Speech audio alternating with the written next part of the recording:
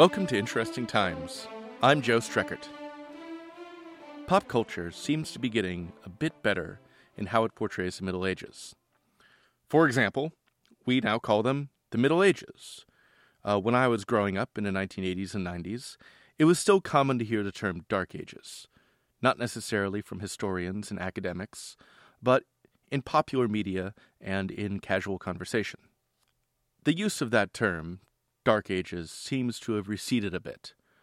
More and more, most people, I think, realize that the Middle Ages were not, in fact, an era of primitivism, backwardness, dirt farming, or mud huts. The Middle Ages probably would not have been comfortable for a modern person. I like having indoor plumbing, for example. But they seem to not have been an out-and-out barbaric hellscape. There are images, though. There are tropes that people associate with the Middle Ages. Things like warfare, things like raids, things like daily violence and chaos, and torture. Imagine a medieval torture chamber. Imagine prisoners chained to walls. Imagine the rack and the Catherine wheel. And towering over it all, the most feared of all the torture devices, is the dreaded Iron Maiden. That machine, which gives its name to a pretty good English rock band, acts as a visual signifier for the supposed barbarism of the Dark Ages. And fittingly, it was also probably a hoax. The Iron Maiden, to the best of our knowledge, didn't originate in the period between the fall of the Roman Empire and the Renaissance. Instead, it probably arose in the very late 1700s in Germany. As far as we know, the person who has credit and blame for the invention of the Iron Maiden is a philosopher and academic named Johann Philipp Siebenkees, and I'm probably mispronouncing his name because I am not a German speaker. Siebenkees, it seems, cobbled together a torture device and wrote a narrative about a coiner, or rather a coin forger, who in 1515 was executed by a casket that had various spikes in it that pierced his lungs, his groin, his neck, etc., slowly and painfully. And that seems like a pretty extreme punishment for counterfeiting, if you ask me. Jail time, slap on the wrist, fine, that sort of thing seems more appropriate. But the most famous Iron Maiden, the one associated with Siebenkees, it lived in Nuremberg, Germany for a while, at a castle, where it horrified the people who looked at it. But it seems to go back only to 1793. That famous Iron Maiden, by the way, was destroyed by bombing during World War II in 1944. There's a replica of it, though, and today, the Museum of Schloss Kyburg has the replica of the Nuremberg Iron Maiden. And the museum that houses this replica does not represent it as something from the Middle Ages. Instead, the museum cops to the fact that it was something from the 1700s and 1800s that was made to scare people, essentially, horrify them, and remind them of this supposedly barbarous medieval time. This is some copy from the museum's website about the machine. It says, quote, that the Iron Maiden was installed in order to attract visitors to the castle, that's the castle at Nuremberg. It was also invented to convey the somber mood of the Middle Ages. The copy goes on. In fact, the Iron Maiden was never used to torture nor to kill somebody at these times. She was invented in the 19th century in order to furnish horrible torture chambers in castles around Europe, when they were no longer used for the investigation of crimes, but to horrify visitors. And I kind of like this idea, I've got to admit, as much as I want people to know the real, true nature of things because I'm a gigantic pedant. I also kind of like the idea of hucksters and showmen charging people 2 bits a gander for torture devices from the Middle Ages that they just made up. But think about this. If the Iron Maiden was a real, actual thing, then it would be impractical. Each one would have to take into account variables like the torturee's height and girth, because all people are different. Even people getting tortured were all different. And each one would have to be customized for the wearer, so to speak, so that their head fit into the head part and their body fit into the body part, and I seriously doubt that anyone has ever invented specific bespoke torture devices. And also, it was supposedly called an Iron Maiden because the original had an image of the Virgin Mary on the outside. So getting put inside the Iron Maiden was supposedly like getting hugged to death by Jesus' mom, in a bit of cruel, nasty irony. It's a type of cruel, nasty irony that might not have been at play in an actual torture execution chamber, but that kind of irony could work well in the context of a tour or a show with some kind of huckster showing you quote-unquote historical torture devices. So we have references in the very late 1700s and the 1800s, and another major reference for the Iron Maiden was in November 1863 in the New York Times. This article was all about a traveling show of supposed medieval torture devices and the horrific nature thereof.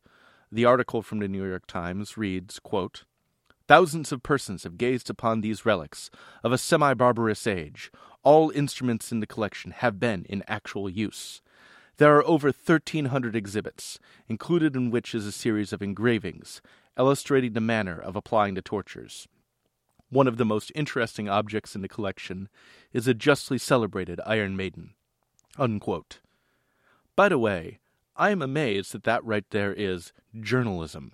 That reads like promotional copy for the show, as opposed to anything that a responsible reporter would be writing about. And I wonder, all instruments in the collection have been in actual use? I doubt that. Well, obviously because the Iron Maiden wasn't real. It seems that the standards of copy editing and fact-checking were a bit more lax in 1863 than they are now. So we have written references from the 17 and 1800s, but nothing before that. If the Iron Maiden was real, then there would probably be written references to it. People would have written about it, described it. It would be in woodcuts. It could be in illuminations. It could be in paintings.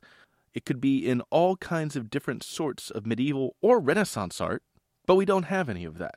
And it's very hard to prove a negative.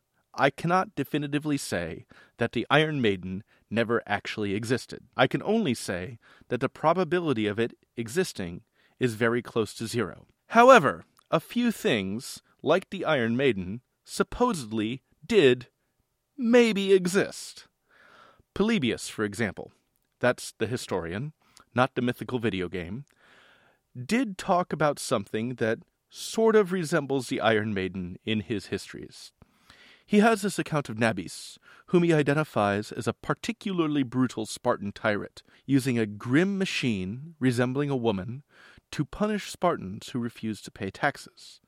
Quoting Polybius, "Nabis had constructed a kind of machine, Nabis's wife, if machine it may be called, which was the figure of a woman, clothed in costly garments, and made to resemble with extraordinary fidelity the wife of Nabis. Whenever, then, he summoned one of the citizens with a view of getting some money from him, he used first to employ a number of arguments, politely expressed, pointing out the danger in which the city stood from the threatening attitude of the Achaeans, and explaining what a number of mercenaries he had to support for their security, and the expenses which fell upon him for the maintenance of the national religion and the needs of the state. If the listeners gave in, he was satisfied, but if they ever refused to comply with his demand, he would say, 'Perhaps I cannot persuade you, but I think this lady, Apiga, will succeed in doing so.' Apiga was the name of his wife. Immediately on saying these words, the figure I have described was brought in. As soon as the man offered his hand to the supposed lady to raise her from her seat, the figure threw its arms round him and began drawing him by degrees toward its breasts. Now its arms, hands, and breast were full of iron spikes under its clothes. When the tyrant pressed his hands on the back of the figure, and then by means of the works dragged the man by degrees closer and closer to its breast, he forced him under this torture to say anything. A good number of men who refused his demands he destroyed in this way." Unquote. I don't quite buy this account from Polybius. Polybius, he worked from hearsay and second-hand accounts. He was also writing years later after these supposed events, and a contemporary historian would not consider how he did history, relying so much on hearsay. to be rigorous or thorough. His accounts are not corroborated by other writers, and no archaeological evidence has turned up something like the machine he describes.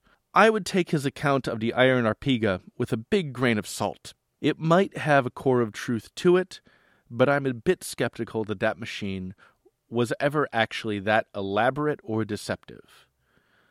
We've also got numerous other references, indeed in the Middle Ages, of people being forced to wear heavy metal clothing, that is, clothing made of heavy metal, not, leather jackets with studs on them, or weights or barrels that were intended to cause shame or pain to the wearer.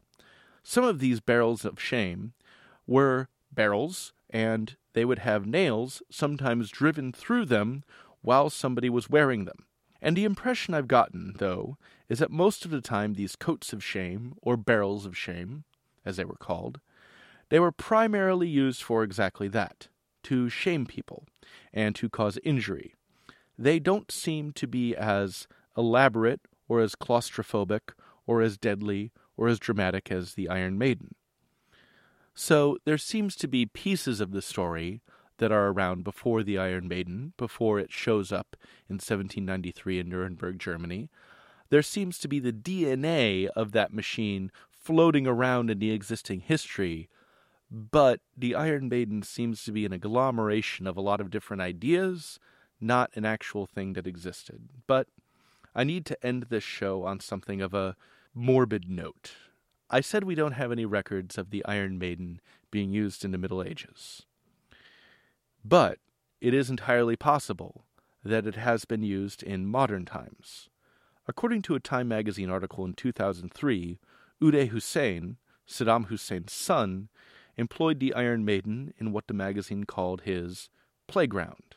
Uday Hussein was, by many accounts that I've read, a sadistic psychopath who enjoyed torturing athletes, such as soccer players, who did not perform to his liking.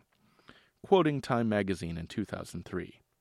On Saturday, however, Time found what may be the first tangible evidence pointing to torture in Uday's own backyard, the administrative compound of the Iraqi National Committee in central Baghdad. Hidden in a pile of dead leaves not 20 yards from the building housing the Iraqi Football Association was that must-have appliance of every medieval dungeon, an Iron Maiden. Now, come on, Time magazine, it's 2003. By this time, you should have known that it was not actually the must-have appliance of every medieval dungeon. Where was your fact-checker? But, quoting Time magazine again, quote, "The one found in Baghdad was clearly worn from use, its nails having lost some of their sharpness. It lay on its side within views of Uday's first-floor offices in the Soccer Association. Ironically, the torture device was brought to Time's attention by a group of looters who had been stripping the compound of anything of value. They had left behind the Iron Maiden, believing it to be worthless." Unquote. I don't know whether Uday Hussein ever put people into the Iron Maiden or not. He probably did, and if he did, that's horrific. But even if he did, there are still myriad ways to hurt a human being. I think it's worth noting, talking about torture and torture devices in this episode, that torture doesn't have to be something that entails a dramatic or complicated or visually arresting machine. Torture can come from something that looks neither intimidating, nor dangerous, nor threatening. Torture can be being locked in an empty room without light. It can be simulated drowning that you do with just a towel or some water. It can be a subtle thing, like the denial of sleep, or it can be isolation from other humans. Constructing a narrative where the Iron Maiden and torture devices like it are relics of a barbarous age implicitly also says that torture is the relic of a barbarous age. Torture, unfortunately, has not vanished from the world. We can't say that because there are no more racks, there are no more Catherine wheels, there are no more shackles, that human suffering is gone. There are still people in solitary cells and in dark rooms that suffer, and those cells and those rooms are, unfortunately, far more real than any Iron Maiden ever was. I would like to take some time to thank people who have supported Interesting Times on Patreon. For example, David Shargell. Thank you very much for your continued support. This is an entirely listener-supported podcast. We are ad-free. I work for you rather than advertisers. If you wish to become a supporter, go to interestingtimespodcast.com, click on Support IT on Patreon. Please do also go to iTunes. Give us a rating, give us a review. That helps other people discover the show. I tweet at Joe Streckert. I'm on Tumblr, joestreckert.tumblr.com. We're also on Stitcher and Portland's own X-Ray FM on Thursdays at 9 and 9:30 and 11 and 11:30 during the Tom Hartman Show. Thank you guys very much. I'll see you next week.